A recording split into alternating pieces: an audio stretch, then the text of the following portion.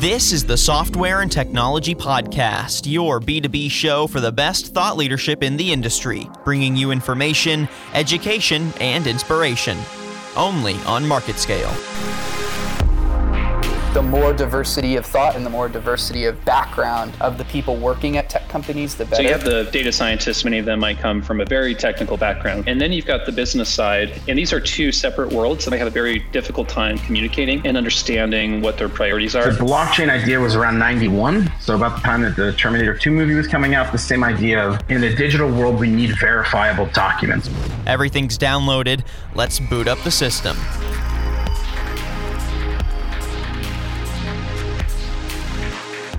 Hello, everyone, and welcome to the MarketScale Software and Technology Podcast show. I'm your host, Daniel Litwin, the voice of B2B, and boy, is it good to be chatting about some innovative software and tech today. Really, we're focusing more on the people than the technology, which I think is intrinsic to what makes this industry so great. Of all the industries, this is the one that really populates itself with some of the best content, in my opinion. I'm always interviewing people that are blowing my mind with such innovative ways to expand on their passions.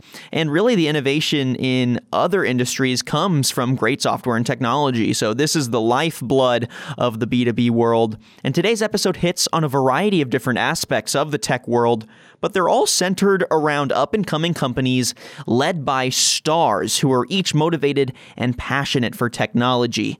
We're going to get to hear from Zach Sharon, co-founder of Secret Sauce, a technology that empowers young, tech-hungry professionals to enter the right company for the start of their career. He's telling us about the tech exodus from Silicon Valley and why it's bringing more opportunities to young, aspiring tech professionals. We're also getting a great look at the blend between cryptocurrency and traditional financing, and we're going to get that from CEO of Arca, Rain Steinberg, who's looking to create a new digital financial standard.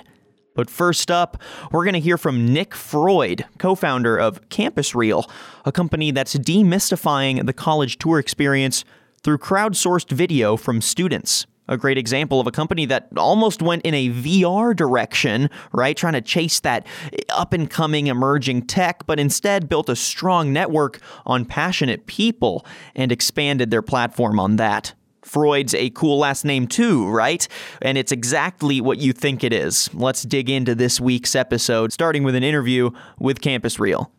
Nick, great to have you on the Software and Technology Podcast. How are you doing today? Yeah, I'm doing great. Really happy to be here, Daniel. Yeah, great to have you on. And, I think we got to start with the sort of base level thing here, which is your last name. The elephant in the room. Yes, right? Nick Freud. Now, Freud, it could just be a coincidence, but surprisingly, this time around, it's not a coincidence. You are related to the Freud, which I love. Tell me a bit about that craziness. Yeah, so this is actually one of the first times I'm putting this out there on more of a public platform, but Sigmund Freud is my great-great-grandfather. It's something that I take a lot of pride in, and the family takes a lot of pride in. And one of the things I've noticed from sort of coming down that lineage of Freud's is that I think having such an iconic person in our family has held the rest of the members, the new generations coming, to such a high standard. And if you look going down the family tree, you'll see that there's just this ambitious gene that I think we've gotten from being related to someone who's considered to be so iconic in the Western world. Yeah, well, I mean, the fact that you probably hear the name Sigmund Freud in pop culture daily definitely sets the bar high. Yeah, no, I mean, it's funny you mentioned that. When I was growing up, I essentially only knew who Sigmund was based on what my parents told me. It didn't really connect with me what his kind of impact was on the Western world. But only recently I've come to realize how much of an iconic figure he is, almost a pop figure. It's almost, there can't be a week that goes by where I don't hear his name mentioned in a rap song or on a TV show or a movie. So it's always kind of a treat to have that come up and be reminded of where I came from. Definitely.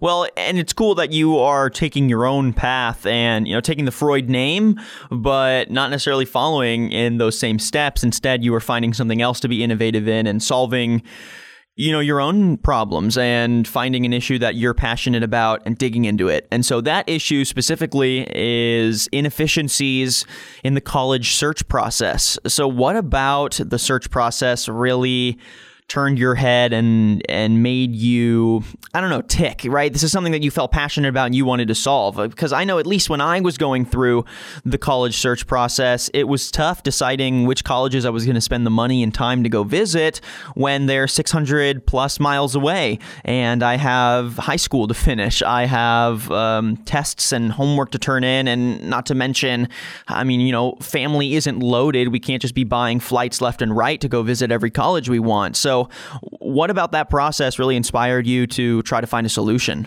Yeah, no, I think you introduced that really well. And I think even just to take a step back beyond the single problem that we're trying to address with Campus Reel as it stands right now is that when Rob and I began looking into the college search space, the first thing that we realized, and to kind of put it bluntly, is that the college search process really sucks for every stakeholder involved.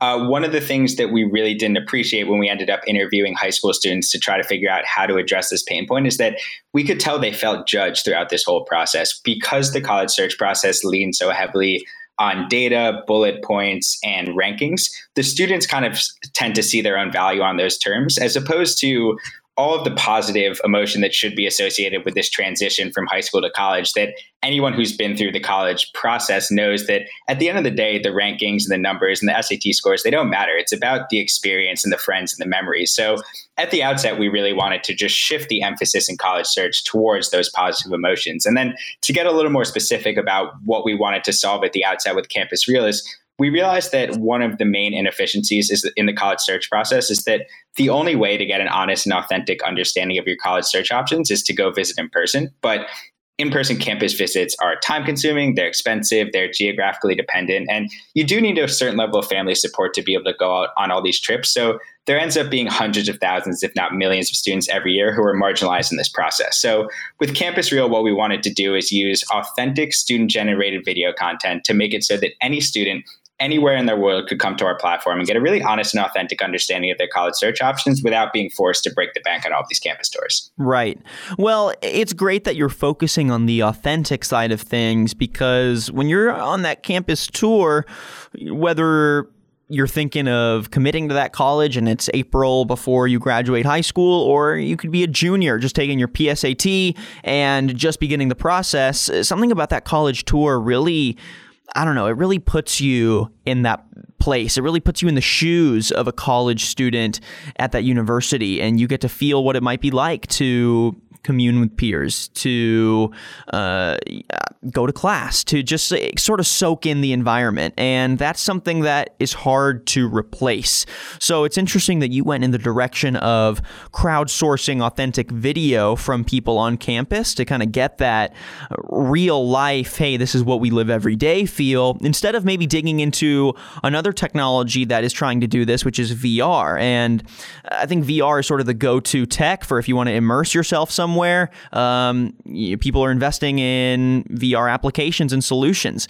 It's really setting the bar high, but you didn't decide to go on that route. So what steered you in the other direction of taking video from people on campus and using that to really sell the experience? Yeah, no, I think it's a really great question. And it's interesting. We actually ended up pivoting in to this crowdsourcing approach. Really? We originally started off, as you laid out, with the idea of virtual reality college campus tours. We knew that VR was a big buzzword at the time, and the kind of narrative behind it was that it just puts you in the location that you're trying to be. So we figured this would be a great application in the college search space. What we came to realize, and Rob and I actually had a conversation with one of our now advisors that we'll never forget. We're about 6 months into our virtual reality college campus tours, and we sat down with one of our advisors who let us know that, one, virtual reality was not as consumer facing as the media might make you believe. And we kind of sat down and thought about that and realized that we don't know anyone with VR headsets. And we imagine that it's probably a few years behind where they wanted it to seem. But the second big issue is that it wasn't a scalable approach. We, in our model, we're trying to get 15 schools on the platform. By the end of 2018, we're approaching 250 colleges with this crowdsourcing platform. So as a business model, crowdsourcing just kind of seemed like the intuitive approach. But more importantly, and as it relates back to the college search process, is we noticed that there was this budding culture of college students who created YouTube vlogs, a day in my life, to kind of take students through what it was like to be a college student at their respective schools. And they were doing this completely intrinsically. They knew that this is something that the market needed. And we kind of took that idea and ran with it. So we realized that authentic video content is the best way to capture the vibe of a campus. It's not possible to capture an authentic vibe with something that's produced kind of inherently. And our hunch ended up being right. We found incredible digital storytellers on all these campuses who have really taken it upon themselves to kind of communicate the vibe and take these students that they don't know yet inside their intimate day-to-day experience and show them what it really means to be a part of their campus. So we couldn't be more proud of the product that's come to fruition. Yeah, I love that. I know if I was doing the college search process right around now, I would love to see some vlog style content that really showcases a day in the life at my favorite university or my favorite potential university.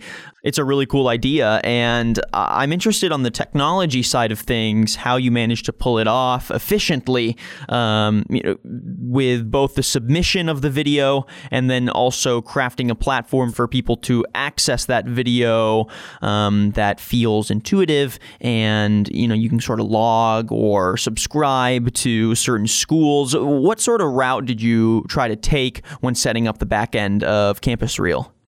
Yeah, it's a really good question. I think, it's something that would probably take an hour fireside chat to really dig into the weeds of it. But I think to answer sort of the core of the question, one of the things that we came to realize after we got in our first round of content and began to focus group test it is that video content is phenomenal and it's really great at capturing a vibe, but it doesn't tell the whole story. There's so much information that these kids want to know about the different videos and where it's taken on campus that you can't necessarily capture in a selfie style video when the student isn't trained to know everything about the school. So the first thing that we thought we had to do is, okay, how do we contextualize all these videos to really bring them to life? And you'll see when you go on Campus Reel, no video stands on its own. There's detailed descriptions standing next to them. We tag exactly where it happens on campus, so you're able to sort of get your bearings locationally. And then we also have found a way to pull in Google Street View to create what we think is a more authentic version of virtual reality than a pure virtual reality platform. So that's one side of it. The other side of it is we spent, I'd say, about a year and a half, and we're still learning every day, what is the most effective way to capture this type of content? And at one side, it's, Rob and myself auditing thousands of videos that come in and trying to pick out what's effective and what isn't. But the other side, and I think it's something that we're both really proud of, is that these student ambassadors who are creating the content for us are pushing the envelope on their own. So one student creates a tour that is kind of pushing the threshold. The new ambassadors who come on see that tour, see how engaged and authentic the user is able to be, and they kind of push the envelope forward. So it's this exponentially increasing quality of video that is both tech-backed, but also there's this personal touch and this learning curve that comes along with it. Well, Nick, I really want to thank you for coming on and giving some insight into Campus Reel. I'm looking forward to chatting with you in the future. I don't think this is the last we're going to see of Nick Freud. We'll definitely be digging into some more aspects of technology and how we can use it to solve some other issues in ed tech, and really just making the college experience accessible for everyone. So thanks, Nick, for coming on. And, I'm definitely honored to be in the presence of a Freud. Yeah, it was a pleasure, Daniel. Thanks for having us.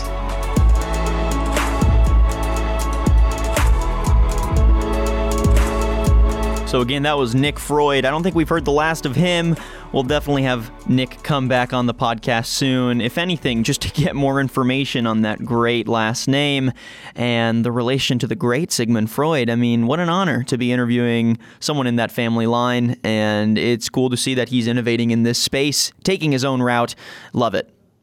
All right, so for our first feature, MarketScale host Shelby Skrhak sat down with a company founded this year, 2018. It's still fresh in its development, but passionate about solving a real issue in crypto. There's still a lot of uncertainty around cryptocurrency, especially when it comes to investing. Investors aren't keen on the risk. However, CEO Rain Steinberg and his team at Arca are aiming to combine centralized finance with blockchain technology, resulting in the first hybrid token approved by the Securities and Exchange Commission. A really, really interesting company and a passionate individual. Here's Shelby Skrhak with the story. Rain Steinberg, co-founder of Arca Funds, likens cryptocurrency to Stanley Kubrick's 2001: A Space Odyssey. This was a film that was light years ahead of its time, but enigmatic in its reception. I mean, quite simply, audiences didn't know what to do with this cinematic portrayal of the convergence of man and technology. And really, in a lot of ways, that describes the challenge that people face with cryptocurrency today. Steinberg writes on Medium, like the middle chapter and most remembered section of 2001, humans' interaction with new technology in the form of HAL 9000 and its terrifying conclusions were mirrored in crypto's development.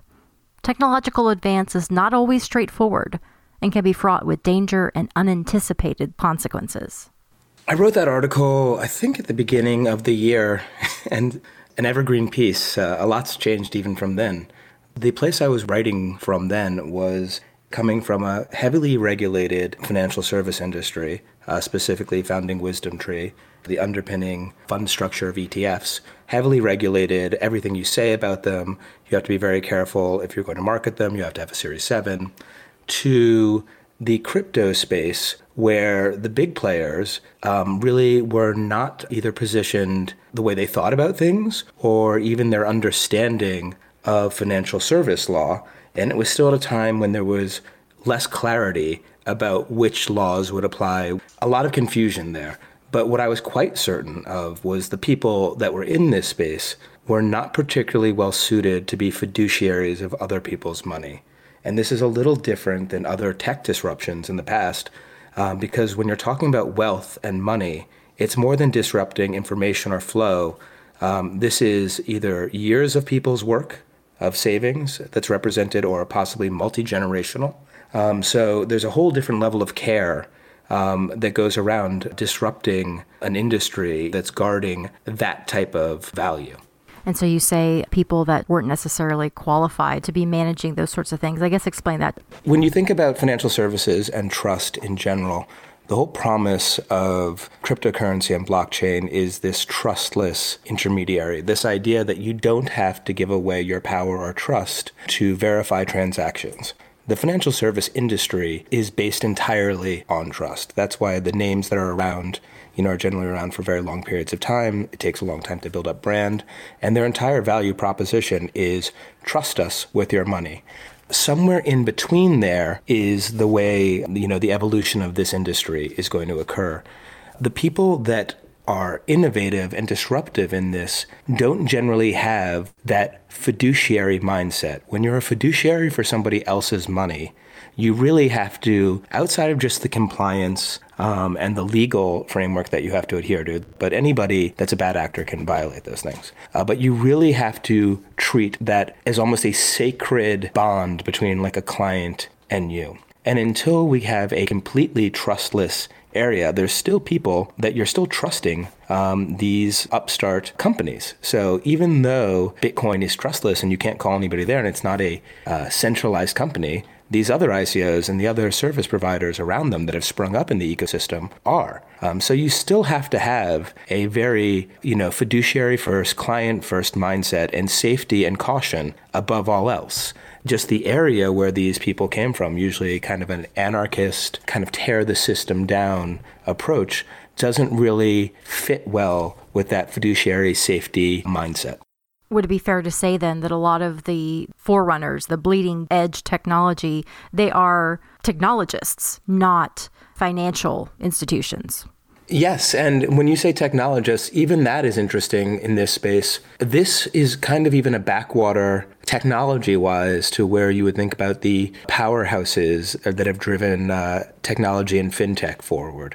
The nature of the space, the difficulty that it takes to program in the decentralized world, the kind of gray to murky reputation that crypto has also keeps the very talented developer talent out of this space. And they think very hard before leaving Amazons and Googles and, very established firms for this space, even on a reputational sense as well. So the same issue that you have in financial service people that are in here, you also have that on the development side as well.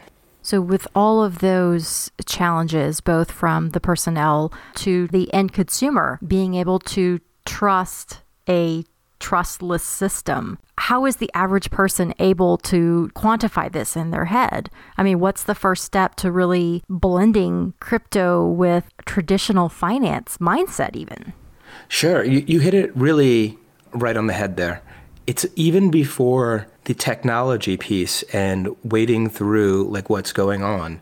It's really understanding a mindset of personal responsibility first. And that's actually one of the harder and more ingrained pieces outside of pipes aren't there and it's not institutional ready and things like that, is people aren't ready to be their own custodians.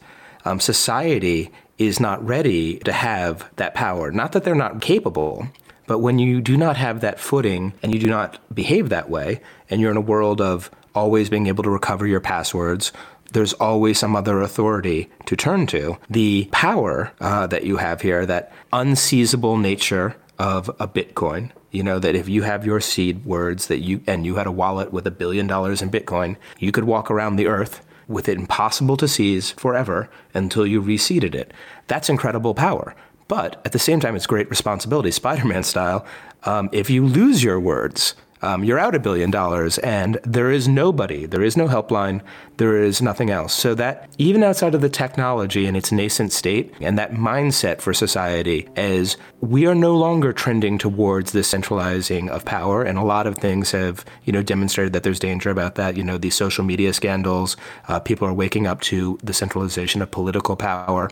All of a sudden, the devolvement of that power is back on people's front burners. But to understand what that really means is you are your own security. You are your own custodian. So it changes the way you have to behave. So even before understanding the technology, understanding that kind of libertarian almost footing is really important.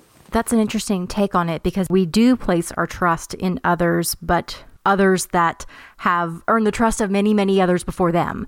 So what do you see then as the very first iterations of people starting to trust crypto and blockchain and it kind of moving into more of a traditional mindset, if not acceptance? The way we're approaching it, and I think this is appropriate. So I come from the world of WisdomTree, which is an exchange-traded fund company where the products were, for every type of investor, from the most sophisticated to the newest retail. And the safeguards are there because the system is very developed. This system is not developed yet, but that's where you see the opportunity. We've designed our first set of products, which is a suite of hedge funds for qualified institutional buyers and high net worth individuals in the hedge fund structure. And I really feel as a investment vehicle, so that's looking at crypto as to invest in, it's really only appropriate for sophisticated investors right now because the volatility, the danger around keys and things like that, it really is great. So outside of where people normally think about investment concerns is like, what is this manager's investment philosophy? What is his style? How does it do in these markets? There's a whole other host of questions that people aren't even used to asking on crypto. It's what's your security? How do you do custody? Who has access to your keys? Like people just assume in a centralized system that all those things are the same, and they generally are for most traditional funds. An operational issue can be completely catastrophic on a crypto fund and completely wipe out a great investment. I think the way you bring more people in is, even though we have this very grand view of this decentralized, trustless future where you have to not hand over any of your power, to get there is not going to happen by just willing it. You really have to create incremental steps that allow people to use the structures that they've grown accustomed to now as a gateway. And that's our second product, which is a U.S. Treasury fund backed cryptocurrency. So instead of being backed by dollars in a bank, we're being backed by U.S. Treasury funds, and we're using the same fund structure as an ETF, but the wrapper will be blockchain and will interact natively with the blockchain environment. If anything ever happened to ARCA, nothing would happen to the underlying assets of that fund. So all the safeties and securities of the real world, but allowing them to interact in that crypto space and under a regulated SEC format. This is truly then that bridge to a the new world versus the old standards of safety and security and all of those things that people have come to trust. That's my question. Like, in the pie in the sky view about crypto and blockchain, what concerns you about people's understanding or lack thereof about how this works and this whole trustless system? Is there too much that's being promised? Yes, I would say absolutely. The promise piece was really driven by whenever you see an asset class run up 10 to 20x in a year, it is going to garner all sorts of attention, both good and bad. All of a sudden, it's seen as a get-rich-quick scheme, a vehicle to entice people. It brought great energy to the space. Those promissory things of Bitcoin will be worth $1 million by such and such a time. And this kind of wild, Jack and the Beanstalk, Magic Beans type of promissory stuff is not really helpful. But at the same time, it is helpful for people that want to lay the groundwork and move slowly. I'm fine with all of that because we will continue to talk about doing real things very slowly and moving the ball down the field, 1 micro inch at a time. But the reward, I think, and this is where you really will see this, is in a trustless society or some of this power for the first time flowing back to people from centralized authorities is actually incredibly valuable and necessary right now. You're not really going to see a true move to this asset class until you see some economic disruption. We're starting to see some cracks in the system since the last financial crisis, which was, what spawned Bitcoin. So this is the first time right now where we're starting to see real emerging market debt issues. You're seeing real Euro crisis come back. And there is a point, I truly believe, where our debt-fueled, central bank, unaccountable, all of those things, there's a limit to that. And people are definitely going to want to have some sort of allocation outside of that system when that occurs. So your original simile or metaphor about cryptocurrency to Stanley Kubrick's 2001: A Space Odyssey, and how it becomes an allegory for man and technology and all of the changes that are inevitably going to happen. Do you think the allegory is still valid? I do, actually. That's another piece. Yeah, thank you for bringing that up. The Starman at the end, that combination of man and technology, that beautiful allegory. It really is interesting, even though it's not as grand as that, but the combination of finance and legal and technology in this space is really remarkable because prior to this, securities had a certain functionality. They worked in a system. Technology was over here. But now you're giving security and financial products the innovative speed and power of the technological revolution. And it really is bringing up massively interesting things that you just wouldn't, I wasn't expecting that it would be so hard to bring together development talent, financial service people. They're just not, from both of those worlds, the great ones, the big centralizers are Google, Amazon, Facebook. These are not people that are, dying to have, their central power drained away. And same thing on the big banks.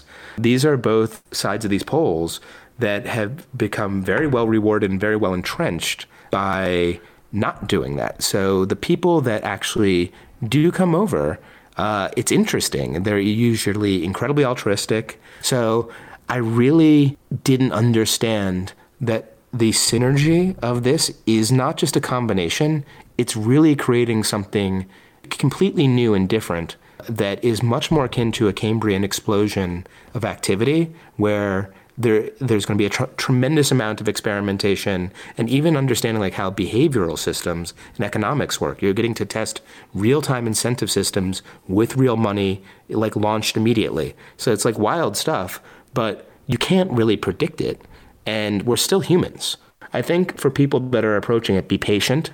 Don't be dogmatic in your approach to things, because I'm hesitant to tell you what will happen next week. Anybody that's going to tell you about what's going to go on in a year, be wary. And if you really believe that what's better than trusting somebody with your power, it is to not have to trust them at all. And if you could actually make the safe wielding of your own financial power and other types of power back to people. I really think that will be of a great societal good. For Market Scale Tech, I'm Shelby Skerhawk. Thanks again, Shelby, for sourcing that story. And we've got that second interview on its way, but first up, let's fill you in on some industry news. A lot of great IoT applications to explore this time around. Sam Kingma, take it away. These are your software and education news minutes brought to you by MarketScale. Amazon, the popular online storefront, is planning to release around 3,000 cashier-free outlets by the year 2021 in the United States. Amazon is also looking at similar expansions of the physical-based stores in the UK as well. The intent of the cashierless store is having shoppers pick up goods and walk out of the store with whatever they bought cataloged and billed to their credit card. Currently, the cashierless shops are no bigger than your standard size 7-Eleven convenience store, but even with that size, they've felt some growing pains, like not being able to properly track product when the store gets busy. The IoT field has been used to solve many problems throughout its existence, but did you know that it could also be the solution to saving the bees? The startup company Apis Protect just raised about $1.8 million for bee monitoring sensors, which would allow beekeepers to directly track and prevent the loss of any honey and pollination production by the colony. Apis Protect is also working on ways to increase overall productivity in a hive through having healthier hives. The bee is responsible for about 30% of the Earth's food, which is why we've seen a massive increase in funding for projects to improve hive life. And finally, Nordex, a company known for its big wind turbines, has selected Software AG's Cumulocity IoT platform to manage their fleet of big wind turbines. Cumulocity IoT is an open, independent, and device-agnostic platform which is fully distributed on the cloud. This would allow Nordex to manage and monitor their wind turbines remotely on a mass scale. Stefan Ewald, CIO of Nordex, said in an interview, being able to access the vast data set from our wind turbines globally in real time will enable us to generate new services and driver operational efficiency. Nordex has over 6,800 turbines and is responsible for delivering more than 23 gigawatts of sustainable wind energy per year to 80% of the world's energy market. This has been Sam Kingma, and these have been your Market Scale Software and Tech News Minutes.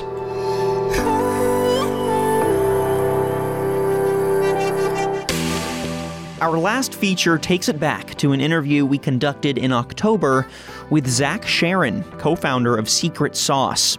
He previously joined us on our Wildfire podcast, the B2B Under 30 Showcase, exploring his company and what motivated him to be a leader in the industry, empowering other young professionals to enter the tech world headstrong and prepared. For his second interview on Market Scale, Sharon explored an interesting topic, the tech exodus from Silicon Valley. Sounds dramatic, but really it is as dramatic as it sounds. Investors in the Valley are increasingly putting their funds in startups outside of the Bay Area, and cost of living is driving more young companies to relocate in areas more suited for their growing businesses. Market Scale host Sam Mosier got Sharon's take on the dispersing of the industry and why that's a good thing for young professionals. So for those who may not know you and your company, let's start with what you do at Secret Sauce.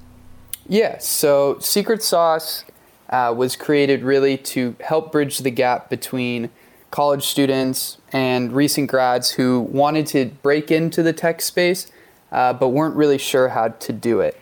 Kind of throughout college, a lot of my friends and just people I knew were always kind of asking me like, oh, how did you get involved in tech? You know, I've heard a lot about how nice it is to work at startups and, you know, all the cool stuff going on, whether it be the different apps on my phone or, you know, video games, or there's all these things that are so kind of integral to the college experience or things like that that revolve around tech. So we kind of wanted to help bring people closer into tech and help make that path a lot more clear for the people who were interested in doing so.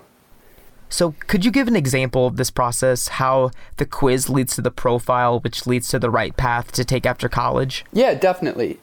So imagine you're, you know, a sophomore or junior in college. That's kind of where we want to start because we really believe getting meaningful internship experience makes the whole process a lot better. Just going into that first entry-level job, if you have some meaningful internship experience, it makes a world of difference.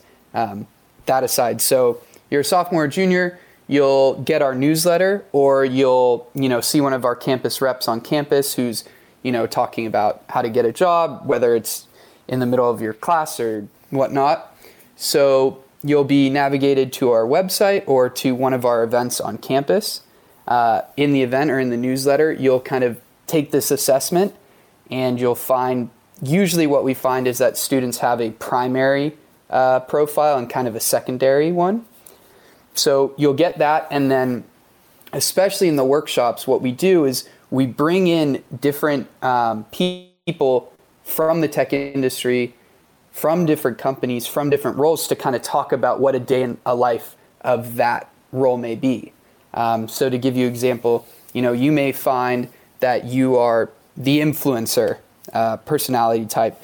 So you may be in a workshop of ours, and a sales coordinator or director of sales from our local tech company will come in, and he or she will tell you about what a day at work looks like for them, kind of the parts that they like the most challenging parts for them. We ask a lot about what have been, some of the most meaningful projects they work on.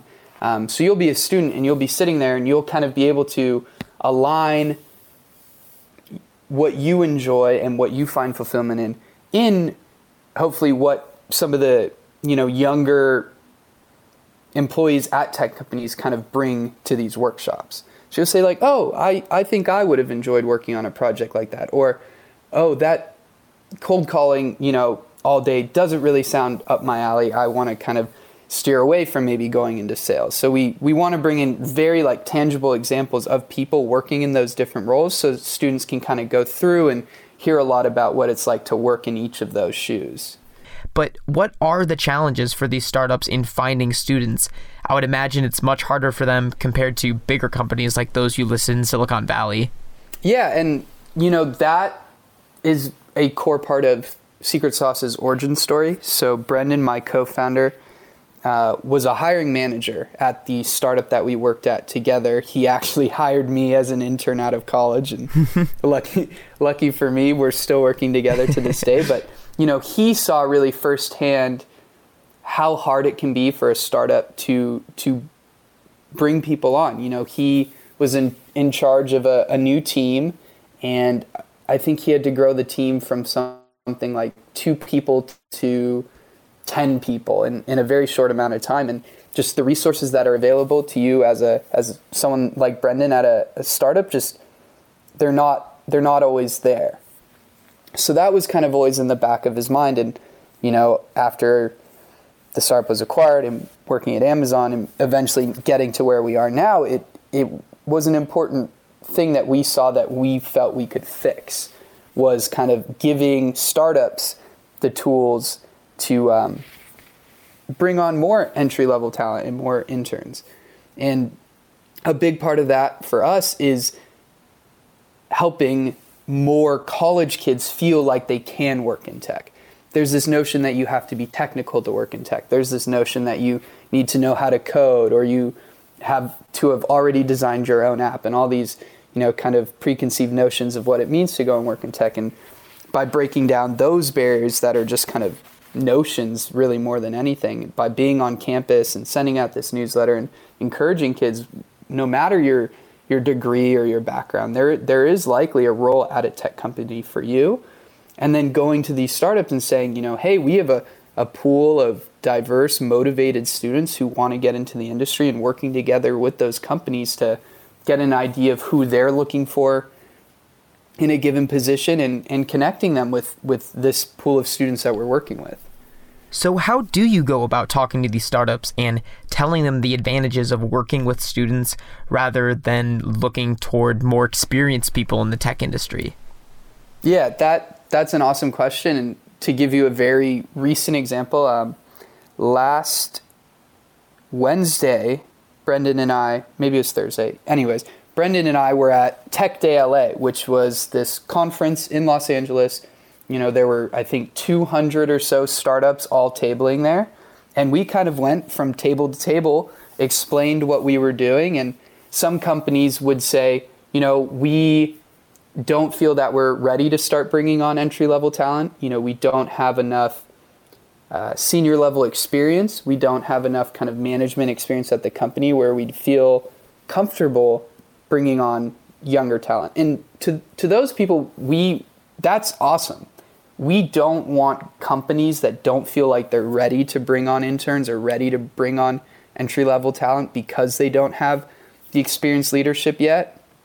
That's a good thing. We don't want kids thrown into the fire without guidance. A huge part of working in tech is mentorship and being able to learn from the people who you work with and who have been working at the company or in the sector, in the industry longer than you have. But on the flip side, a lot of the companies we talked to it was more of just kind of like a campus presence issue. Startups, you're pedal to the metal, head to the grindstone. You don't really have time to be on campus talking about what your company does and the positions it's hiring for. You don't really have the time to really be pouring through all the resumes that you get through the different job boards, or to be, engaging with potential candidates on social media and things like that. So to those companies, we say, we are messaging and interacting with college students on a daily basis. We're working at all these different campuses. We're on these campuses. We're in these workshops and things like that. And we can provide your company or your recruiters or whoever it is to represent you, time in front of these students. That's outside of the typical workday. That's outside of the typical time constraints that might prevent you from being there. So we really want to create unique opportunities for these companies to get in front of students, the same way we're creating opportunities for the students to get in front of these companies. Right. So to bring this conversation sort of full circle, recruitment in tech sounds so stressful, between the companies that range from these huge corporations to startups, and then the universities that range from prestigious tech schools to smaller art schools. It's a huge undertaking, and that's what makes Secret Sauce so exciting. You're making recruitment more personal and making it easier for college students to comfortably enter the tech industry. Exactly. I think really what we're trying to do is make what currently feels like a very impersonal process, that is applying for a job, feel like a very personal process, and with very clearly kind of defined steps to take and people to interact with, to learn from, to understand what they do, and to connect with these companies. And really, we want people going into these companies understanding what the company does and believing in the company's mission, and we just think that'll power a lot of small companies to accomplish great things. Absolutely. Well, Zach, thank you so much for joining me today. It was a pleasure talking to you about how tech is changing and how recruitment can change as well. Yeah, thanks for having me. It was great to be back, and as you guys know, if there's ever anything else I can do for you, I'm happy to help. Of course, it would be our pleasure to have you on again, as always. Thank you. Have a good rest of your day. You as well. And thank you, everyone, for listening to today's Software and Technology podcast. If you'd like to find out more or listen to previous episodes, you can go to marketscale.com/industries and subscribe to previous podcasts, articles, and video content from your favorite industries. I'm your host, Sam Mosier. Thank you for listening. All right, everyone, that does it for today's episode of the Market Scale Software and Technology podcast show. Hope you enjoyed some of this really powerful content. I mean, we got people like Rain, who has almost 2 decades worth of experience in the industry. We also have Nick Freud, who's just starting out with his company in the industry. It's great to see both sides take passion and initiative to start something new and to take a risk. And really, that's what it's all about in software and technology. It's all about taking risks and all about tossing it up to the wind with headstrong ideas, with innovative solutions, and seeing what becomes of it. Some investors might help too. All right, everyone. So thank you for listening. I'd love to hear from you, too. If you think you have a story that would be great for our podcast, or you yourself would make for a good thought leader, pitch it my way. Shoot me an email at daniel.litwin@marketscale.com. Again, daniel.litwin, Litwin, @marketscale.com. Looking forward to hearing from you. If you'd like to hear previous episodes or listen to some of our other content, you can head to marketscale.com/industries and subscribe to previous podcasts, articles, and video content from your favorite industries. And make sure you leave a rating and a comment wherever you listen to your podcast content. I'm your host, Daniel Litwin, the voice of B2B. Till next time.